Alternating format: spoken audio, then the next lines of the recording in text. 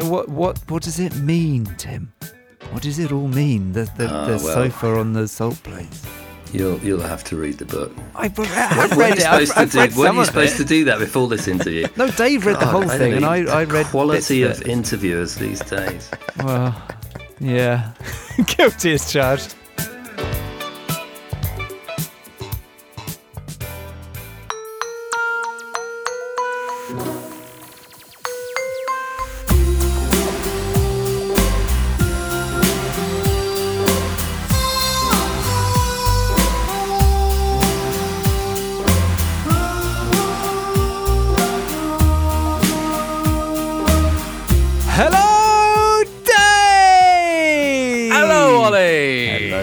Hello. Welcome to Sustainababble 215. Welcome yourself to Sustainababble 215, my splendid, sturdy fellow. Did you see that Brentford got promoted? Did you notice that, Ol? It's been a good year for Babble football teams, hasn't it? It has! Bloody hell. Congratulations. Thank you very much. How are you? How are the celebrations? Substantial and extended. Excellent. Yes, no, it was good fun. As they should be. But this is not a football podcast. This is a podcast about the environment. It's called Sustainababble, and it's about people and the planet, and why, despite things being nosed, we can still have a think and a chuckle about it every now and then. Yes? Yes. And what, and to whom about what, are we going to be having a chuckle and a think this week, Ol? We are having a chuckle and a think with someone seriously eminent and clever and qualified. I would argue overqualified. Well, certainly to be on this podcast. But no, it is. We've had some big brains, but I'm not sure we've had a bigger brain than this dude. This is Tim Jackson, who is a professor of ecological economics. Economics. He's so clever, he doesn't even call economics, he calls them economics, and that's almost true.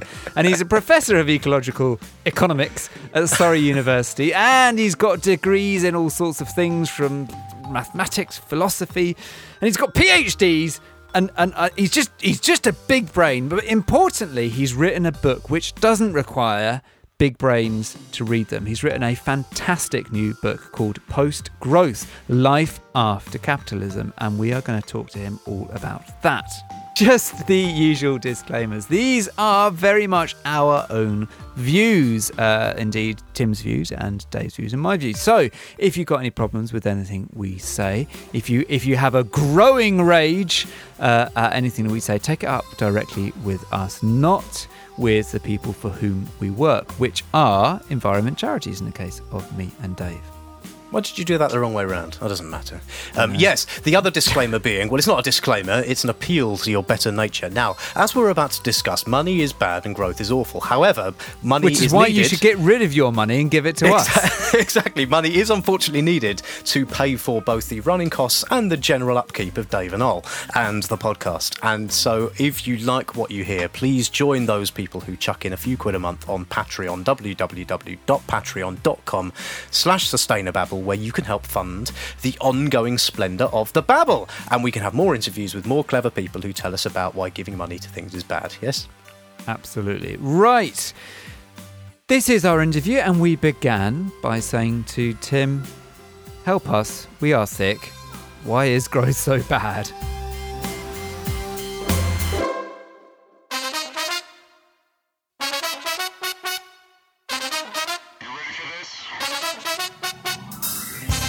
Right, Tim, gonna level with you. I'm not an economics professor. I can confirm Ol is not an economics professor. Yeah. Would it surprise you to know that I'm not either? That would at this stage be a surprise. Yeah. Well, it's true. It happens to be true. I'm an accidental economist. And I think my chair is called Sustainable Development. I run a research centre which talks about sustainable prosperity. I've worked as an economist for about 35 years, but I'm not actually a professor of economics. You're a fraud. You're a fraud. How did you get in the door? I am. I don't. Well, actually, to be honest, I'm not in the door. You know, if not even in the door, I'm not. I've never been in the door, and you know, if I'm ever found in the door, then they try and eject me as fast as they can. Well, you're welcome. You're welcome here. Like so everyone is nice. welcome. You know, we haven't got any bouncers on the door or anything. And I would put it to you that relative to us, you are a professor of economics. Oh, okay. Yeah. If there's a scheme that has a slide that has a professor of economics at one side and us at the other. Relative to my cat, I'm a professor of economics. Yes. Yeah. Well, for the benefit of your cat and us, and I'm sorry to begin with a question like this, but what is wrong with economic growth? Why is economic growth so bad? Like, you know, explain it for cats and us. Cats. Well, you know, it's kind of one of those things. I don't know that it's that hard to understand. I think it's harder to understand for professors of economics than it is for cats. And you know, because basically we live on a finite planet. And so if the economy is growing, if it's growing at a constant rate each year, then it gets very, very big, very fast. And it's done that over the last, 150 years at least. And that leads to more and more impact on the planet. And so, the idea that goes on forever actually is not, as I say, that difficult for people to understand. And most ordinary people kind of get it. And then, the one comment that I really like about it was an economist called Kenneth Boulding, who said, anyone who thinks that exponential economic growth can go on forever on a finite planet is either a madman or an economist. And I think that's a bit rough on mad people myself, but economists don't come that well out of it either. And so, it's a particular problem for economists because the way we think about economics, the way we think about the economy itself, the way we think about progress is that it's all about doing more, being busier, having more stuff, things getting bigger. And that just doesn't really work. We don't see that model in nature anywhere. We don't really see it in other species. Things that grow forever are typically sort of cancerous at the end of the day. And there's no reason why that should be any different for the planet. If the economy is just getting bigger and bigger. And I suppose you could also say, there are other things as well, which is if your whole life is just about economic activity, and if you're just buying stuff in order to employ people to make more stuff, and that's all there is to life, it kind of turns out from psychology as well, that's not a very good recipe for having a happy life. It's necessary up to a point. If you haven't got any food, you want a bit more food. If you haven't got decent housing, you want more housing. But after a certain point, the quality of our life is about our relationships and our family. And we spend our whole time, dragging them around the shops to buy them things to replace the fact that we haven't got any time to spend with them. And that's what's wrong with economic growth. So there's a kind of environmental problem and a human problem. Let's come to the human one in a bit, but does it have to be the case that economic growth equals planetary knackering? What happens if instead of all driving around and all using stuff, we are all spending money on loving each other and kittens? Well, yes. I suppose that does take us to the psychological one pretty fast in a way, but let's not go there just yet. Let's talk about the kind of planetary one in a way first, because this is the history of thinking about economic growth, and it's why Kenneth Boulding said what he said about economists, because economists think actually economic value is not the same thing as stuff. Economic value is whatever people will pay for it on free markets. And, why couldn't they pay for the love of their cat on a free market if you thought that was the right thing to do in the economy? But they also think, and there is some logic to this. In fact, it's kind of where I started out, I suppose, in my career, that if you've got good technology, you can get over that fact that the economy is getting bigger because the impact on the planet isn't getting bigger. If you use things more efficiently, if you use different stuff, if you substitute renewable energy for fossil fuels, you can decarbonize your economy.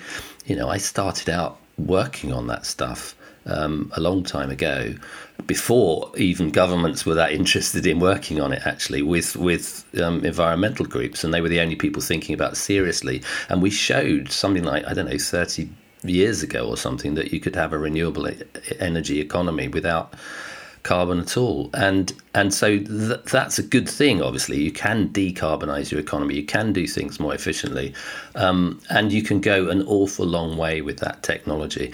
But the thing about economic growth is it doesn't let you off the hook. You know, the economy's going bigger and bigger. So you've done things more efficiently, but your efficiency's got to outrun scale this year, next year, every year.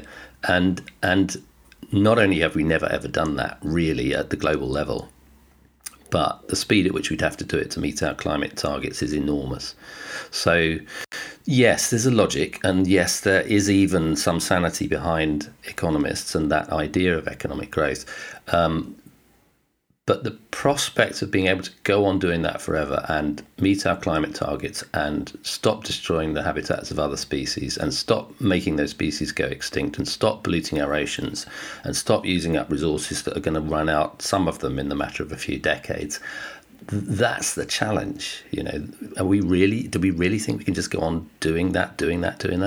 And a really interesting thing recently for me is that actually, you know, some of the people who have become our icons and our would-be saviours in the world, like Jeff Bezos and Elon Musk, actually are quite prepared to say openly now, yeah, you know, we can't go on growing forever. That's why we have to go to Mars.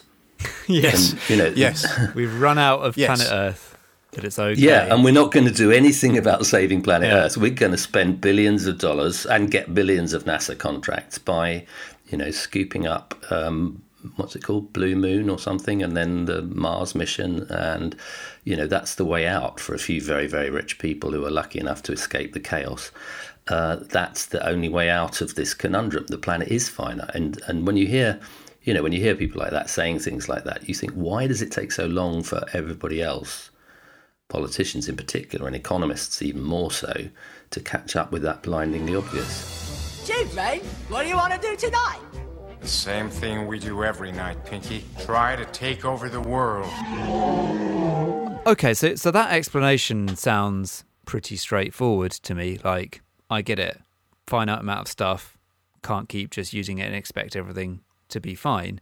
So why isn't everyone in agreement with that? Particularly, why aren't politicians in agreement with that? Because it's not the case, is it? That everyone, you know, David Cameron and Boris Johnson and whoever else has been in charge notionally the last period of time is going, it's all right, guys, we're going to stop economic growth. Like, that's not happening. That is not what they are saying. That's my hot off the press political analysis for you. That's not happening. So why isn't it happening? Why don't they get it? Hasn't happened yet. I do have to admit that. Although, and I don't often get out to defend David Cameron, but he did at one point actually quote Robert Kennedy's speech from 1968 about the limitations of the GDP, and he did it in defence of building up a kind of idea of measuring well-being instead of economic growth, which in principle is actually a very good thing. It measures neither our wisdom nor our learning, neither our compassion nor our devotion to our country. It measures everything, in short, except that which makes life worthwhile. I actually think that's a slight overstatement, but it was... He absolutely knew about it, and Tony Blair knew about it in 1997 or something like that. He talked about the limitations of the GDP and, you know, our growth wasn't all it was cracked up to be. We had to look after other things as well. And so there is, you know, surreptitiously, I think politicians are beginning to think about, is this what we have to aim for? And you found, I mean, even 10 years ago, Sarkozy put in place a commission 12 years ago, probably longer than that, 2008. So yeah, 13 years ago. And President Sarkozy in France put in place a commission that was specifically designed at, you know, are we measuring the wrong thing? Is progress really about GDP? Which surreptitiously is a questioning of growth. And so, you know, I mean, you could say that probably anyway for France because growth was slowing down a bit. So they were a bit worried about whether they actually achieved the growth that would keep them in the G7. And we're going to definitely be in that position quite soon if we're not careful. And so, you know, as growth becomes less accessible, politicians, I think, will slowly begin to, you know, wean themselves off it or find different things to measure and make themselves look better in ways which aren't necessarily about mine is bigger than yours kind of thing, which ultimately is one.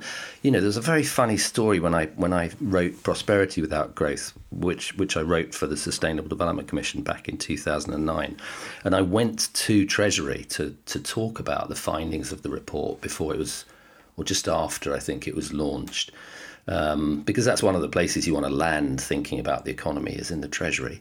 And this advisor listened to me solidly for about 45 minutes without really asking any questions or saying very much. And then at the end he said, what's it going to feel like when I have to go to the G7 meetings and our GDP has slipped down the rankings? It's as basic as that. This kind of almost is mine is bigger than yours, and I have to keep on growing it. But what is it? It can't just be willy-waggling. It can't just be playground stuff. What are the sort of things that when you're part of that machine, what makes it in practice, Boris Johnson has to bang on about the economy? What is it in practice that does that? There are some reasons, and I'm being a bit unfair by talking about it like that. But there's an interestingly, ultimately, in many cases, it does kind of come down to that. But you've got to say that if you've got nothing, then having a bit more is a good thing. So, there's a point at which growth makes a lot of sense. And actually, if you look at the statistics, that shows up so clearly across the world that in the poorest countries in the world, as you increase the income in those countries, almost every measure of prosperity goes up. So your life expectancy goes up, your infant mortality comes down, maternal morbidity comes down, participation in education goes up, happiness goes up very fast if you give poor people a little bit more income and their lives become more secure, their children are healthier, and it's not surprising that they're happier. So there's a point at which it makes sense, and that's where we started from, if you like. We all started thinking, well, actually, there are lots of people without proper sewage, lots of people without proper homes, and it's a good idea to build those homes and build those sewerage systems, and that is basically economic growth. So that's a point at which growth makes sense. And then, the curious thing is when you look at the statistics, and again, it's very, very clear after a certain point that advantage of having a bit more income just tails off. Sometimes it even goes into reverse. So you find that there are countries that, the richest countries in the world, the UK, the US, Ireland, they've got lower life expectancy than countries like Cuba and Costa Rica and Chile. Because you've got more money to eat loads of cake, right? Well, that is one of the problems. I mean, that's a part of the system. If you've got an economic system that insists on people having more and more and more, you just think about food. Having more is good if you're starving. But at a certain point, when actually more people are dying from obesity than dying from undernutrition, then it's nuts. It doesn't make any sense at all. And the system that we have, the economic growth system and capitalism itself in some way, just does not know where to stop. It just goes on, more and more, please, more and more, please, and that's that's a kind of a part of the reason why we're locked into it. But it's a hard sell to say the opposite, isn't it? It's a hard sell to say to either citizens or governments, the way to save the planet is to have less. Because we whatever the statistics say about our happiness plateauing or maybe even decreasing, or our health plateauing and then decreasing beyond a certain point of wealth, that's not how anyone feels. I presume because of the various institutions and economic systems that we're kind of trapped in. But we all feel like we need just a tiny bit more. And so I guess what I'm asking is one of the reasons that these ideas haven't yet dominated the fact that it's just so difficult to sell because too many people don't want to hear the idea of having less? There's definitely a part of that. And then there's also, what you're hinting at there is that there's, we're trapped in two different kinds of systems. So one is a system of enterprise in which, if you don't grow, you don't satisfy your shareholders and they take their money elsewhere and then you can't survive. So, then you've gone, basically, a sort of almost like a logic of the jungle, in a sense, survival of the fittest kind of logic around the survival of the firm. And then allied to that, you've got this, what you were sort of, again, referring to, a sort of social logic that, once, I remember a time when nobody had an iPhone, and then some guy in my research team came along with an iPhone, and you could touch it and you could, make the picture bigger. And we were all like, what the f*** is that? And then everybody has to have one. And then everybody has to, I've lost even count of the variations of iPhones. And I've lost count of the time at which my kids overtook me in having the latest version of the iPhone. And I was just the old fart on the old technology who they didn't even have to respect anymore because I was so back in the day. And that search, that pursuit of novelty, it does appeal to something in the human psyche. There's no doubt about that. It's funkier, it's sexier, it's better adapted. It gives us more functionality. Novelty is good. It's this bright, shiny thing that we all want, and it signals not just how important I am because I've got the latest gadget, but it sort of signals the brightness of our future. That how we can afford to have hope because everything's getting newer, and novelty gives us that bright, shiny feeling about where we're going. So yeah, both of those things exist, and here's the kind of tricky thing, which is that they both sort of depend on each other. The hunger of the entrepreneur for innovation matches perfectly, a little too perfectly, I would say, with our own, almost insatiable desire for novelty. And that's a system in which, we're actually kind of locked into growth. We're locked into that endless spiral of the new and having more and signalling everything, even our social relationships and our psychological health being signaled through material goods. This phone's going to be like a precious jewel. Ooh, I love that. The headphone jack is going to be on the bottom. I heard the connector is all digital. What? What does that even mean? Who knows? We don't always want novelty, though, do we? Like, sometimes we just want a nice cuddle and to stay inside. And I think it's one of the interesting things about being humans. Yes. Is that we're trying to balance that wanting the new and wanting to be... And cats, wanting to be as safe. it happens. I mean, when it comes to it, I'm glad that you said that, because that's where my narrative goes. And it's kind of, it's always good when sort of people get there before you, because it's true. It's obviously, it's self-evidently true that we're not just novelty-seeking hedonists. Well, see the pandemic, right? See the early responses to the pandemic, where suddenly this huge swell of compassionate values, community cohesion, people going out of their way to just help other people for no other reason than it was a good, kind thing to do, and it strengthened the whole community. And that's all the stuff that we've been told that we're not like. That's not what we do. We are selfish beings, and it turned out we're not. Listen, my job is over. You guys have got it covered, really, from here on, because that is exactly, that is exactly the point, in a way, is that we were told that story about ourselves. Why were we told it? Because that was the story of ourselves that fitted with the idea of the consumer who would go on wanting more, that would keep the system going, that would allow, enterprise to pursue its growth path. So it fits perfectly, and you can actually even identify the points in time at which people did that. There was a definitive point in time at which advertisers created what Ernest Dichter called a science of desire, to connect our innate characteristics with the properties of consumer goods so that we would go on buying that stuff. And when we couldn't afford it, then, they extended loans to us to do it. So, persuaded to spend money we don't have on things we don't need to create impressions that won't last on people we don't care about, in the words of... Advertising is based on one thing: happiness. And you know what happiness is? Happiness is the smell of a new car. It's freedom from fear. It's a billboard on the side of the road that screams with reassurance that whatever you're doing, it's okay. And that's that's a part of the point, is that that we constructed that version of ourselves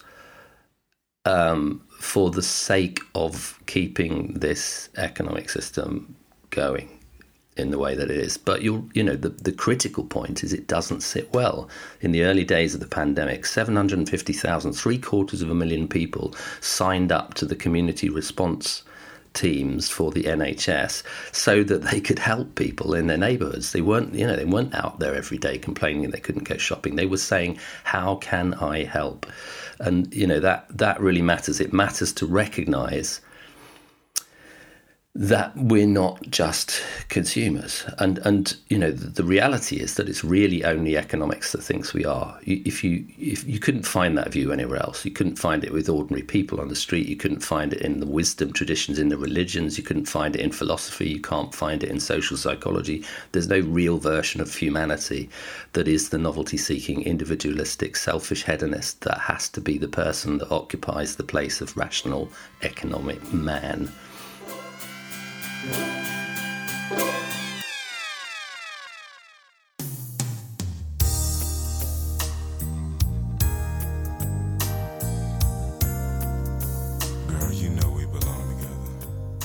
Your book, what is called Post-Growth, Life After Capitalism. Done that. Thank you. Book isn't what I have read. What is very, very good, I have to say. I'll talk about why I think it's good maybe in a minute, but it's not an economics textbook. So no. And that's what I loved about it, deliberately, yeah. But what I think the central argument of your book is not we should end this system, but this system is ending itself. This system is done. This system is knackered. Is that fair? Would you say that's essentially what you're arguing? I would say that. I mean, interestingly, that's one of the reasons I think why politicians even, and certainly some economists, are beginning to think, that growth isn't all it was cracked up to be, because actually it's been getting slower, that rate of growth, over not just because of the financial crisis, not because of the pandemic, not because of the financial crisis, but actually over 5 decades, it's been getting, the rate of growth has been declining. And that's the point at which, even in its own terms, a growth-based system is going to run into some very severe difficulties. And then, of course, there is, as well as that sort of primary economic sense, I think, and this is part of what the book is trying to do, is tease out the ways in which it kind of, after a certain point, begins undermining the quality of our lives. It begins undermining our social relationships. It begins undermining the environment, obviously. It begins undermining our working environment. It undermines the quality of and the security of people's livelihoods, even when those people are the most important people in society. So, in the pandemic, we found that was a huge object lesson from the pandemic. Who saved our lives? It was the nurses, it was the doctors, it was the cleaners, it was the supply chain workers, the distribution workers, and they were the people who had been undeniably sort of denigrated in society. Their wages were hard to pay. The security of their jobs was difficult. They had more and more pressures in relation to productivity. And yet they turned out to be the most important people in society. So who knew? Yeah, exactly. Who knew? And then who forgot within a matter of months when it came to sort of deciding on... I know. Rishi Sunak forgot. Yeah, that's right. He did. Yeah, but even Matt Hancock forgot, apparently, and Boris Johnson forgot. And everybody forgot when it came to a pay rise for nurses, that, if we paid nurses a little bit more, we couldn't pay ourselves a little bit more. And so politicians are obviously more important than nurses. So, that there's you can always... There's a sort of... Matt Hancock has been personally saving lives. He said as much, didn't he? He said he's saving. That's why he can't come on our podcast. He's saving lives. Busy. He's saving lives. You've asked him on your podcast. No, of course we haven't. I wish to talk to him about. I kind of would like to have had a chat with Matt. Well, we'll get him on then. Because one of the themes in prosperity, in post growth, is actually that at a certain point prosperity is more about health than wealth. So, if you take that point seriously, then actually the Department of Health becomes quite an important place in society. I'm not saying we necessarily got the right person in charge there, but it is a kind of reflection on the priorities that exist, where actually the most important department in government is usually the Treasury. They hold the strings, they have the power, they decide who gets what. And then there's like a descending hierarchy of importance, with environment at the bottom and health somewhere in the middle. But actually, if you took all that seriously, you'd probably reverse that hierarchy. And Treasury could become actually what it ought to have been in the first place, which is kind of servant of the economy rather than the master of it.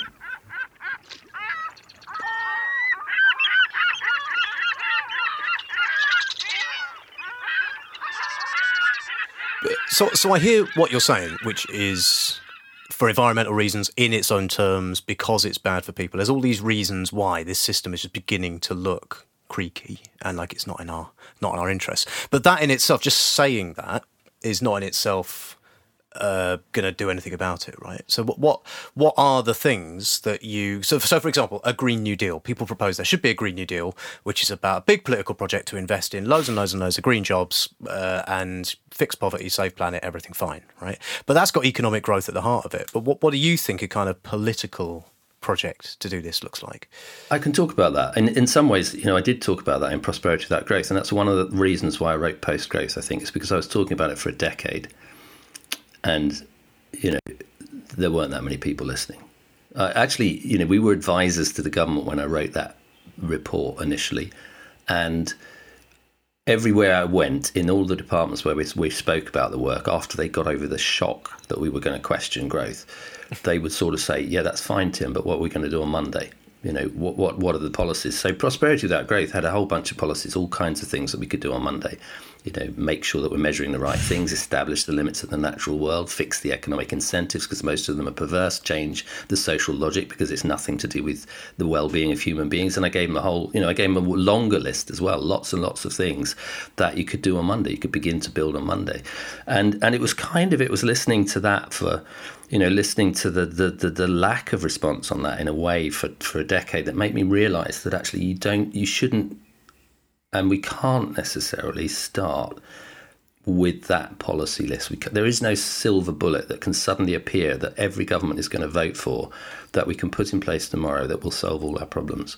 So in a way, what Post-Growth is trying to do is to say we have to have a bit of a longer look at the problem, the depth of the problem, where it's coming from, why we believe these things, what are the things that we believe about ourselves or have been led to believe, and how do they match up to our reality? And then almost systematically through the different bits of the economy, what work is like, what investment is like, what enterprise looks like, that we then have to kind of address those things, almost like unpacking them, taking them apart because they're not functional anymore, and putting them back together as concepts in a way that makes sense.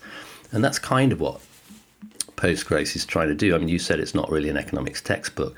I think of it as being an economics book as economics used to be written, when people thought about the system, when they acknowledged that their work had kind of moral meaning as well as analytic equations, and when it related itself to the lives of ordinary people. So in some sense, I think Post-Growth is trying to rescue economics as a discipline, as a place which is absolutely relevant to ordinary people. It's not, up there with the professors in the academic institutions that win the Nobel Prizes. It's how on earth do we want to live our lives, and how should we organise that? And so what Post-Growth does, it tries to create that narrative and pull it apart and say, actually, if you think about these things and you put them back together in a different, better constructed way, we could actually have better lives. We could have less inequality. We could have less environmental damage. And guess what? Best of all, actually, our lives would be richer. They would have more time for relationship. They would have more time for learning skills. They would have time to earn the rewards of learning those skills by developing actually situations, objects, tasks where we are more fulfilled as human beings than we could ever be shopping in a shopping mall. Get a haircut, hippie. That draws us quite nicely onto a question about the human condition, because I think in the book you're arguing, as you are here, for a kind of personal level reevaluation of what we value, of what we care about, which I guess is, a kind of, some people might call that like almost a Buddhist change in the things that we care about and strive for and what will make us happy. But there's a lot of people that say oh, hang on a minute, we're just by doing that, all we're trying to do is kind of calm our responses, as build our resilience to a system that is going to carry on doing its thing, and that system's got to be smashed. And to smash that system, we've got to be cross and confrontational and organised. Do you think that's fair? And if so, how do you kind of square that circle?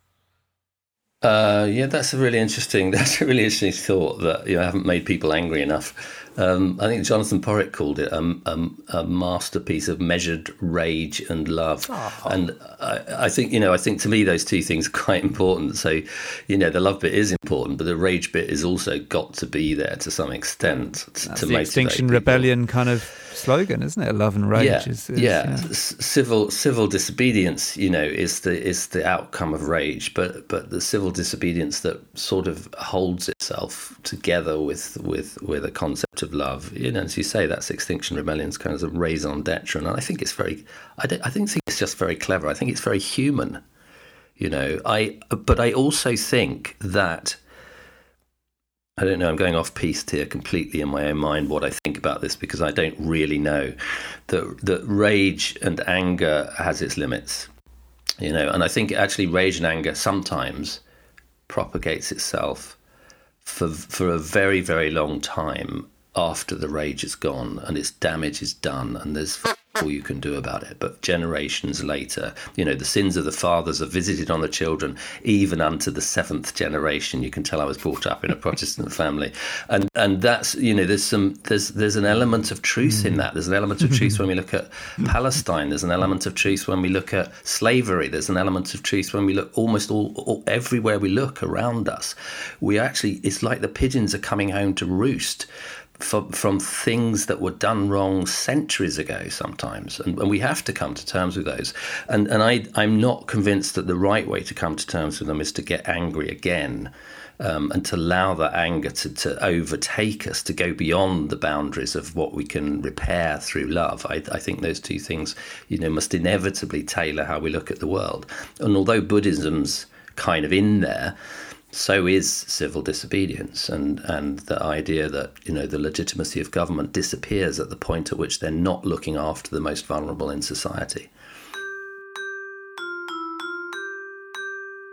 So much of the system is just ridiculous when you kind of step back from it and look at it as a thing, right? That's the reason we do this podcast, right? Is sort of pointing out just some of the contortions and double speak that people will come up with to try and justify why a thing that is patently a bad idea is a good idea, right? And do you catch yourself just on a very human level, just laughing out loud at some of this stuff? Yeah, I do. I mean, and sometimes laughter is all you can do. One of my favourites is in the town where I live. The DIY store is situated next to what's called the municipal recycling facility or something now. So, the dump, basically, where people go and trash their stuff. And quite often on a Saturday, that's what you'll see. You'll see cars lining up down the road, going first to go to the dump and then they go to the DIY store. But occasionally you go into the DIY store and you pick up that's so tutty, that is so designed to fall apart before you get it home, that it actually does fall apart when you get outside the store. And then you think, well, that's fine because the dump's just next door, so I can just take the thing there, and it saves me another trip later. And I've spent money, I'm a good citizen, I bought some stuff and it's fallen apart as soon as it possibly can. So and you do, I do think that I love the idea that there's comedy. There's these two guys, Australian comedians, Clark and Dorr. One of them died recently, actually. It was a bit tragic, but they had this comedy duo act where they kind of had a politician and an interviewer interviewing the politician, role playing, obviously. And there's one about growth first, and it's just classic. I don't need to teach my students anymore. I just need to point them to YouTube and tell them what to watch. And that's first up on my course, is I make them watch that little video clip of two comedians lampooning the way that politicians talk about growth and can't even stop talking about it because they're so sort of obsessed with it. It was an economic forum, Brian. Growth was the message. Yeah, but you didn't expect other countries to sort of decrease the size of their No, economies. Brian. The point I'm making is that there were a number of distractions, and it was good that growth cut through. Distractions from what? From growth, Brian. Everything flows Everything from growth. flows from growth. What we need to do is create jobs. You can't do that without growth. Well, it's powerful, isn't it? I mean, arguing, getting very cross and worked up and coming up with counter-arguments, obviously it's necessary a lot of the time. But actually, in terms of winning hearts and minds, it can be incredibly powerful to just laugh at someone. Because if you're saying they're silly rather than they're wrong, it completely sort of punctures their authority, doesn't it? Yeah.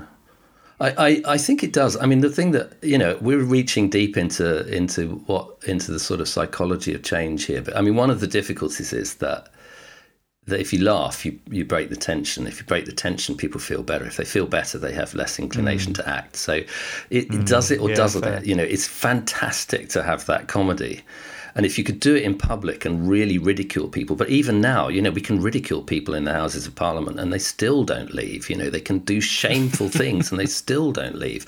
On the whole, I kind of think that the path towards a lasting transition is something that we have to kind of feel our way towards with understanding and compassion.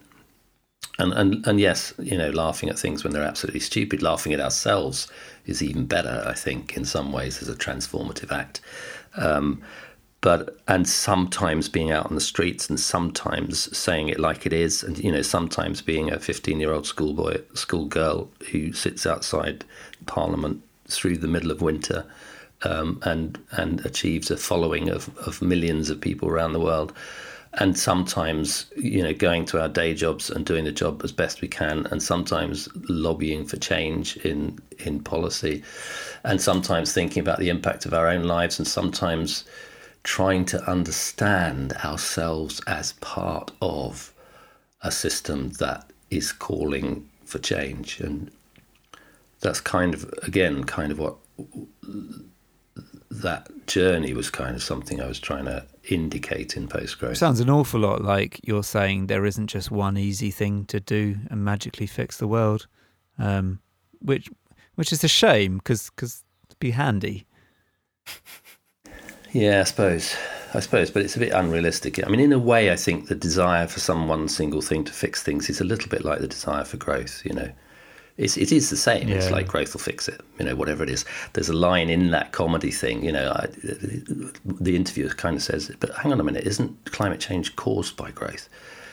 And the politician says, I don't know what climate change is caused by, but it's certainly not caused by growth. And the interviewer says, well, growth will fix it though. And yes, growth will fix it. And it's like, that growth will fix it is or redistribution from the rich to the poor will fix it, or basic income will fix it, or of course you have to think through all those things, and you have to have every tool in the toolbox because everything is broken, or many things are broken, and that to me is why it's not the job of kind of one book or one policy or one mantra or one person or one group of people, and the responsibility for it kind of lies to some extent with all of us as well. Hi, I'm Arabella and you're listening to Sustainababble. Another opening, another show.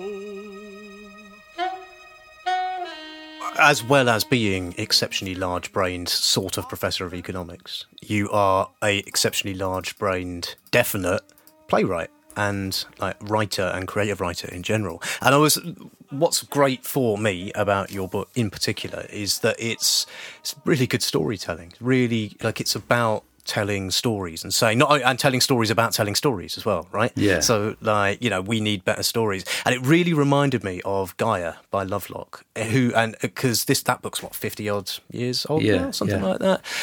When he sort of unashamedly said he wrote a book that was about something deeply scientific, but unashamedly said this is a book that's got as much poetry in it as science, and of course that meant that no one took him seriously, and it took he then had to write another book about the scientific bits, but are you worried that a book that is about economics that doesn't kind of have much economics in it, or indeed any, will not get taken seriously? Or do you actually feel that there's a different job to be done here about inspiring people in different ways? I do. I mean, there's lots of economics. If anyone who reads Postgrowth feels there's not enough economics, they can go and look at some of my academic papers, or they could go back to Prosperity Without Growth. And I specifically felt that there was a different job to do.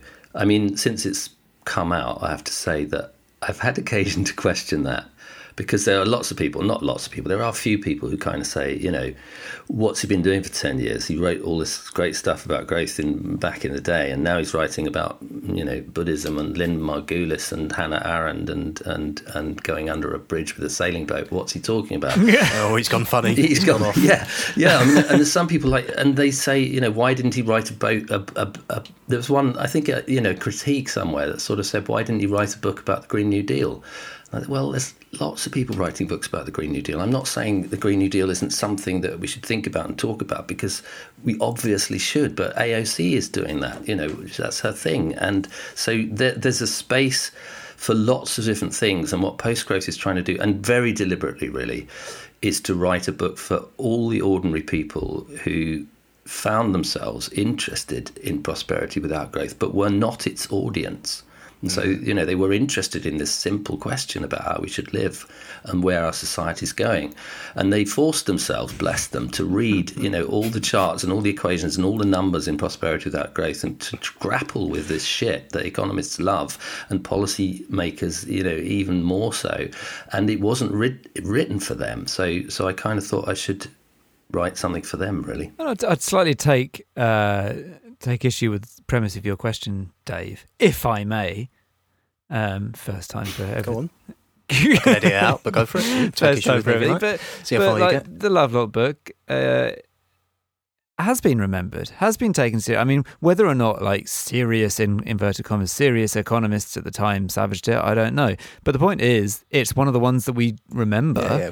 And I'm sure there have been countless very serious, very, as you say, Tim, very kind of graph-heavy books in the meantime that haven't actually told a fundamental story and sold a big idea about how we perceive ourselves and of this organism that we live on and is our only home. So I don't know. I think I don't think we should underplay the power of these big stories. No, I think they're very powerful, and also, you know, just Rachel Carson's Silent Spring, in a sense, a book that was as poetic as it was anything else, that sparked almost everything that you guys and I have done in our professional lives. You know, there wouldn't be, well, somebody else might have written something and it would have sparked it in a different way, but that was such a momentous point in time, 1962, that created the modern environmental movement, and it was basically a piece of poetry. You know, it had science in it, it had fact in it, it had the damage that we're creating in the world in it, but it conveyed a story that people could understand, that lots of people could understand.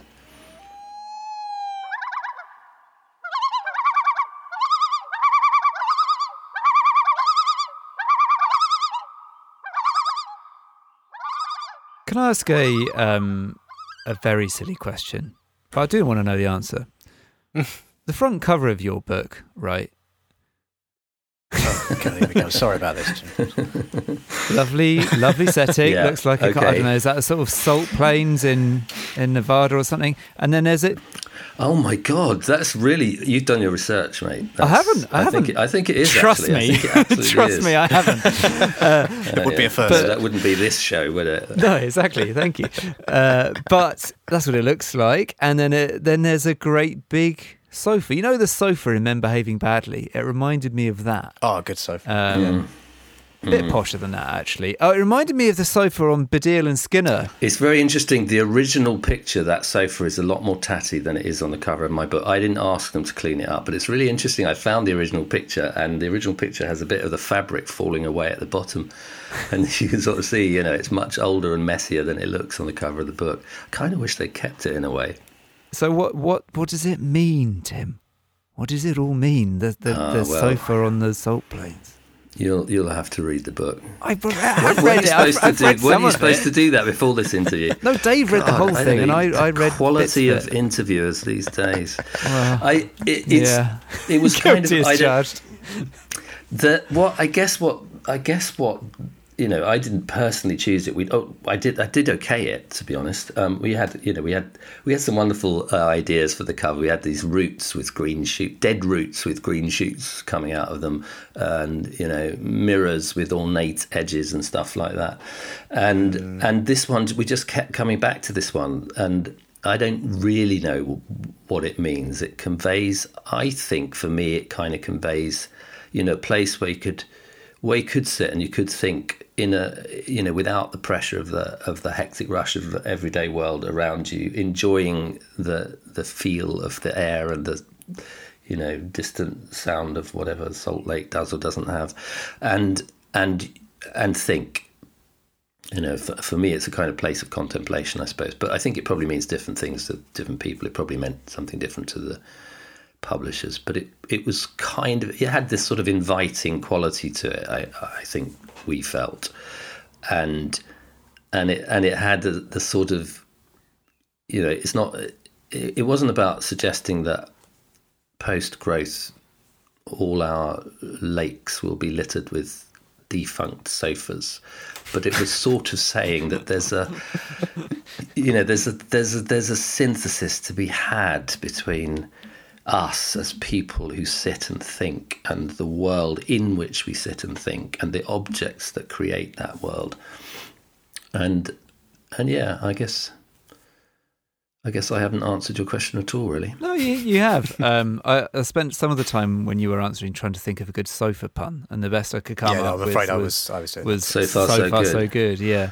Oh yeah. That is actually. You've rumbled us. That was what it is. Yeah. That was the meaning of it. But it did. As you were explaining it, I thought, oh, hang on a minute. All of the books I've seen and all of the reports I've seen that have tried to kind of illustrate what the kind of clean, safe future will look like. It's always like packed full of wind turbines and like whizzy electric cars and people looking happy in cities that have been designed better and, efficient working and all the rest of it. And it's not that, is it? It's actually what it does do a good job of conveying what your book about, which is very, very much couched in a different way. There we go. Man, we got there in the end.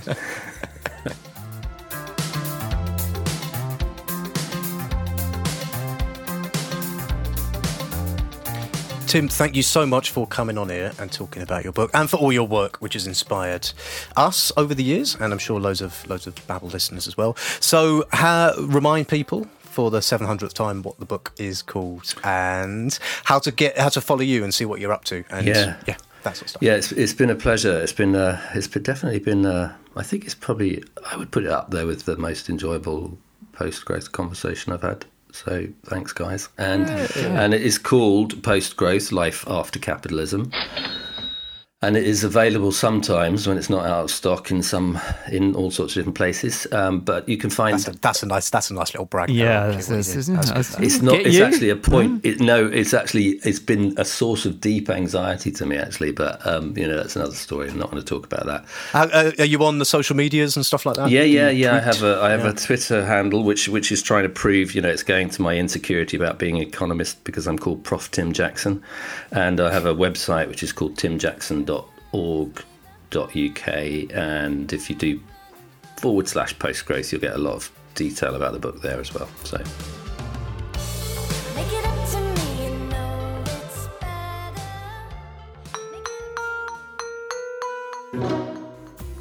Right, so that is just about it for another episode of Babble. Thank you very, very, very much to the Prof, to Tim Jackson, for writing the book, for writing lots of books, but also for kindly giving us his time to talk to us about all of this. Super grateful. Thank you. Thank you also to Dave for, me being Dave.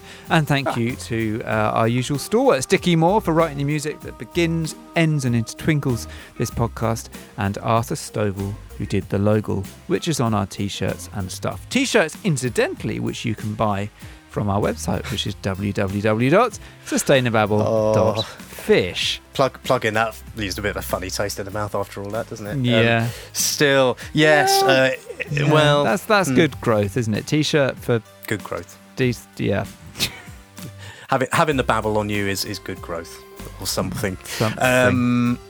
We are on the internet. If you want to tell us what you think about our views, your views, I watched your brain. I watched your like the clutch. I could see the clutch crunching, and then it suddenly kind of creaked into place. I don't know where I'm coming or going at the moment. If you enjoyed the show or did not enjoy it, either way, you can follow us on the Twitter. We're on the Babble Wagon. We're on the Facebook if you just search for Sustainababble. Or please do drop us an email to hello@sustainababble.fish. We get quite a lot of emails. We do read them all. We do not necessarily reply to them all, but we will read it. So tell us what you think. And please do remember this is a listener-supported podcast, so do chuck in a couple of quid at wobblywobblywobbly.patreon.com/sustainababble to help with the running costs of the Babble and to keep this show on the road. And if you can't or won't do that, that's fine. But please, at the very least, go to your podcast medium of choice and give us a nice review. It all helps. And if you want to be a great person, you can do what Susan Kambalu did. I disapprove of this. I disapprove of this, and I disapprove of you using the Babble Twitter account as if it's your own Twitter account. How do you know it was me? It could have been but it wasn't me! It could have been either one of us. Susan took to Twitter to say, catching up with Babble episode 212 Chips. Old's reference to resin was the best illusion of the orchestral theme. It made me laugh the most. I disagree with Dave, who thought it was bad. And I could have picked any tweet to read out this week, but I just happened upon that one. And you can be like Susan if you tweet things like that. Susan, thank you for your views. Never listen to the show again. Bye! Bye!